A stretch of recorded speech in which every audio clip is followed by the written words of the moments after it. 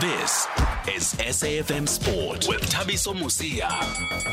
Okay, before we go to our guest, Jamie Bond, who's on the line, punchperfect.com, let's just hear from Lerato Dlamini, who's off to Liverpool tonight to take on James Dickens for the vacant IBO featherweight title. And Velile Mnyandu caught up with him earlier today. I'm feeling good. I'm feeling relaxed. Like this is the first time in my career where I'm so relaxed about a fight.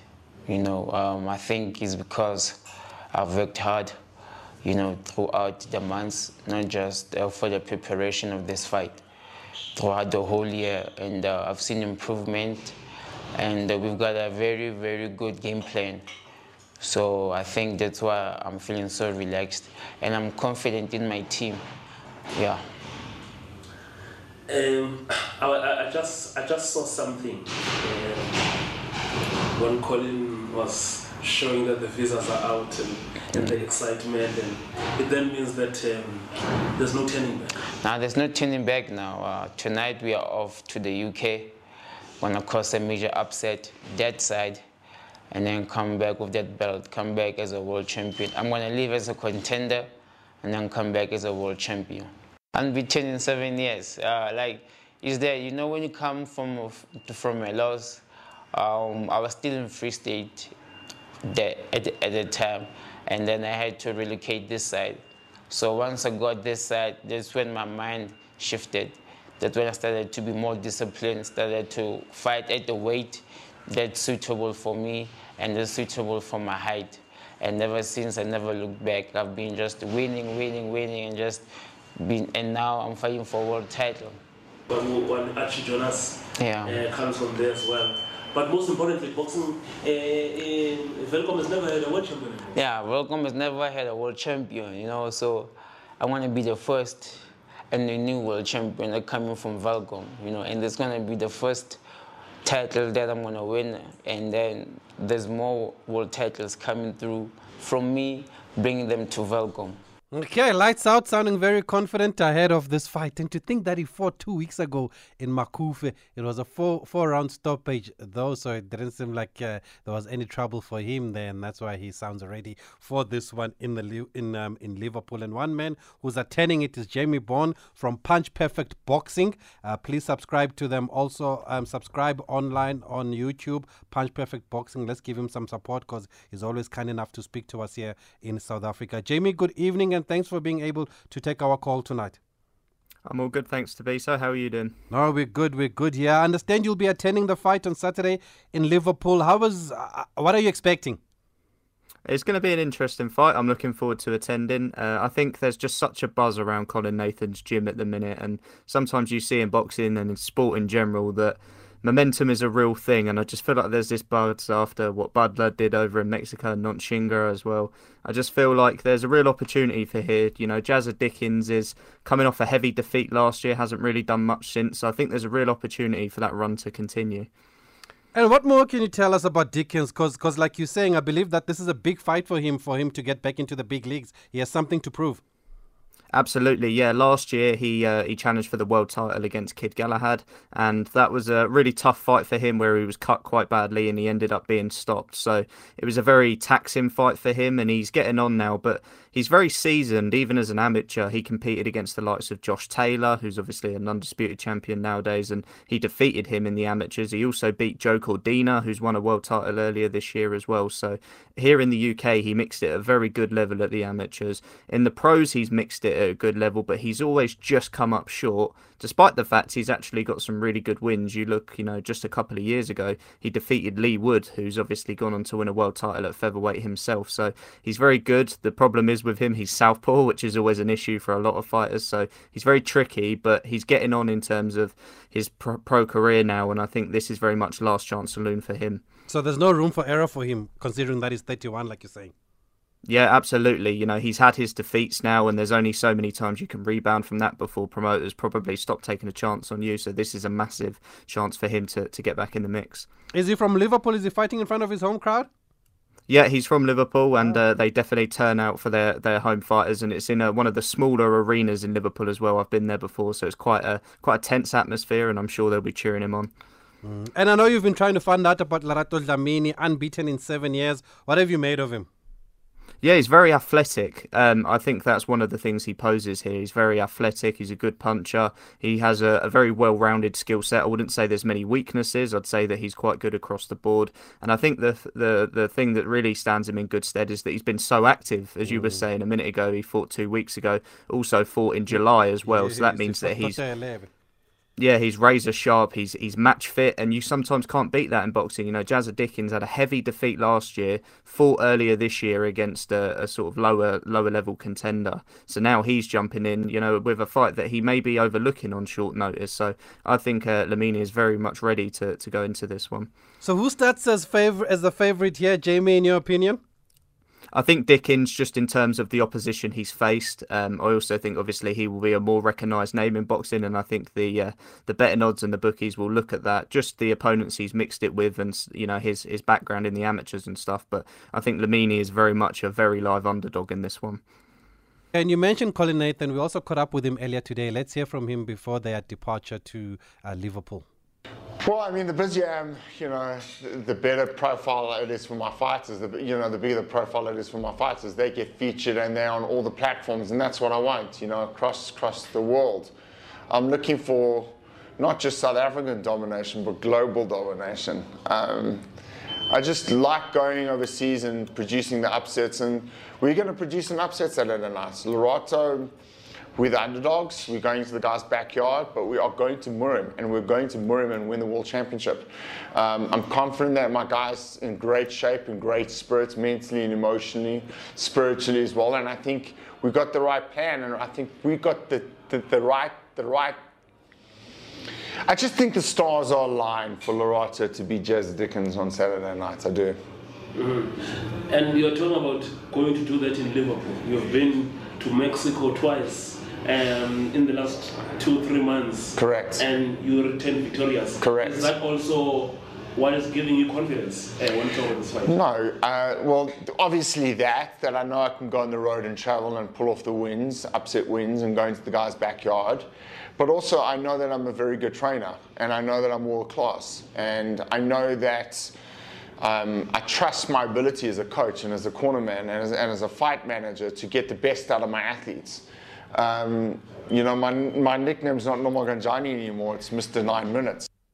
Okay, Mr. 9 Minutes. What kind of a status does he have overseas, Jamie Colin Nathan? Because he's done a lot, like you said. Yeah, this has been a massive year for him, and Colin's obviously been in the sport for a much longer time, but I feel like this year he's really starting to get the recognition he deserves. I've had him on my platform, and I've really been trying to sort of push the message that I think he's very much in the conversation for Trainer of the Year this year, especially if, you know, Lerato goes and wins this weekend as well. I think it almost becomes, you know, how do you not give him Trainer of the Year? Because to take fighters that are underdogs, you know, overseas, especially places that are so hostile like Mexico and also Liverpool, which will be Jazza Dickens' backyard. If you pull off victories there, I just think it speaks to the levels of the trainer. I think he had great exposure on DAZN for Nonshinga's fight, where he said about the 9 minutes to change your life. I think that went sort of semi-viral in the sporting world. So, yeah, Colin Nathan is someone that I'm very much trying to push over here as one of the best trainers in the sport. Okay, good on you. There's another big fight that side, Claressa Shields and Savannah Marshall. What's at stake here, and how has the build-up been? Oh, it's been a tense build-up. Obviously, this was originally scheduled for September, and then obviously with the Queen's passing, it got delayed. So I think it's lost a little bit of momentum, obviously, with some of the other news that we've had over here with Conor Benn and Chris Eubank, which has kind of put a bit of a downer on British boxing for the last couple of weeks. But I feel like the excitement's building. I mean, Shields is just a great character. She's very much...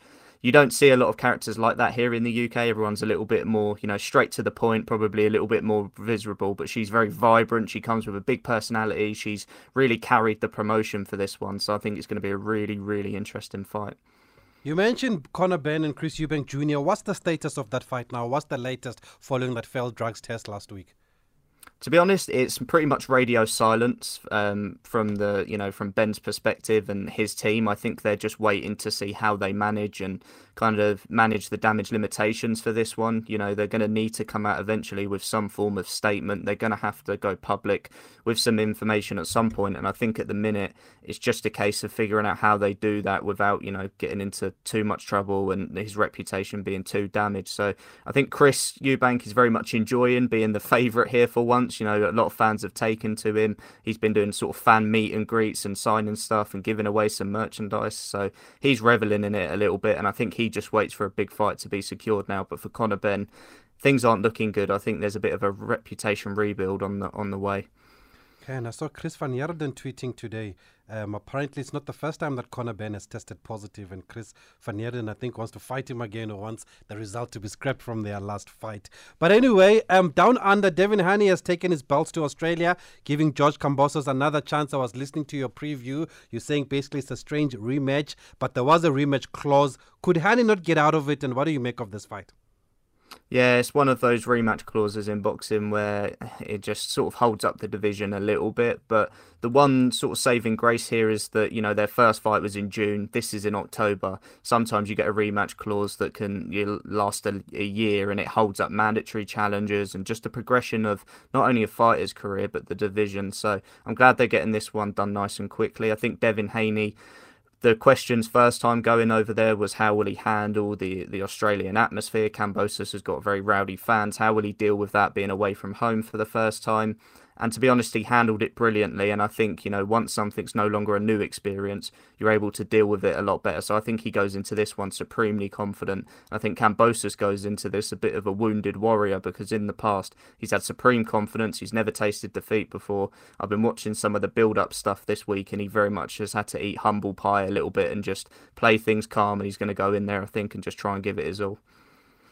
What are Kambosos' chances? Because, Devin Haney outclassed him and outboxed him in that first fight.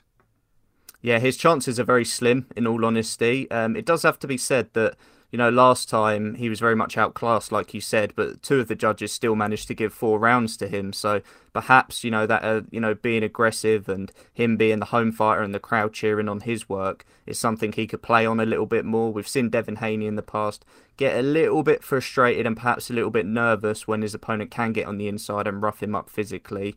He's been saying, I don't want the referee to allow Devin to hold this much this time. So I think he's trying to set that tone nice and early that, Devin shouldn't be able to make the fight negative. So I think he's going to be really aggressive. Usually he likes to be a bit patient, likes to counter punch off the front foot. But this time I think he'll be just all guns blazing and he'll go right for him. Is that why you say it could be a fight that is being slept on? Potentially, yeah. I think, there's a lot of people that look at this fight and say, it's going to be as one-sided as last time. But you could also, if you're going to put a positive spin on it, you could say, well, Kambosos probably couldn't be much worse than last time. And perhaps Haney can't be as good as last time. Sometimes your levels just drop because of complacency. And last time he had the nerves, he had the jitters going in, whereas this time he might not have that. So it could be entertaining, but I think many of us are expecting another Devin Haney win here. Another Devin Haney masterclass. Finally, Deontay Wilder is back in the ring against Robert Helenius, coming off 2 defeats. What do you make of this fight? Is it a walkover for Wilder? Can Helenius be dangerous here? Helenius is on a really good run of form. Obviously produced 2 solid victories over Adam Kalnacki, where he was the underdog in both of those actually, but produced brilliant performances, didn't kind of waste any time in there, produced 2 brutal knockouts. He's a big guy. They call him the Nordic Nightmare for a reason. He can be a little bit tricky, but he's had trouble in the past with bigger opponents. He tends to work well against smaller guys, but when he's got in there with guys that are over 6'5", 6'6", he's been knocked out in the past. And Deontay Wilder used him as sparring for Tyson Fury. So I think coming back, he's probably realised, okay, I've sparred this guy, I know what he's about. Although he's on a nice run of form, I think I can beat him. And I'm just excited to see Deontay Wilder let those bombs go again, because it's been a while since we've seen him knock someone out.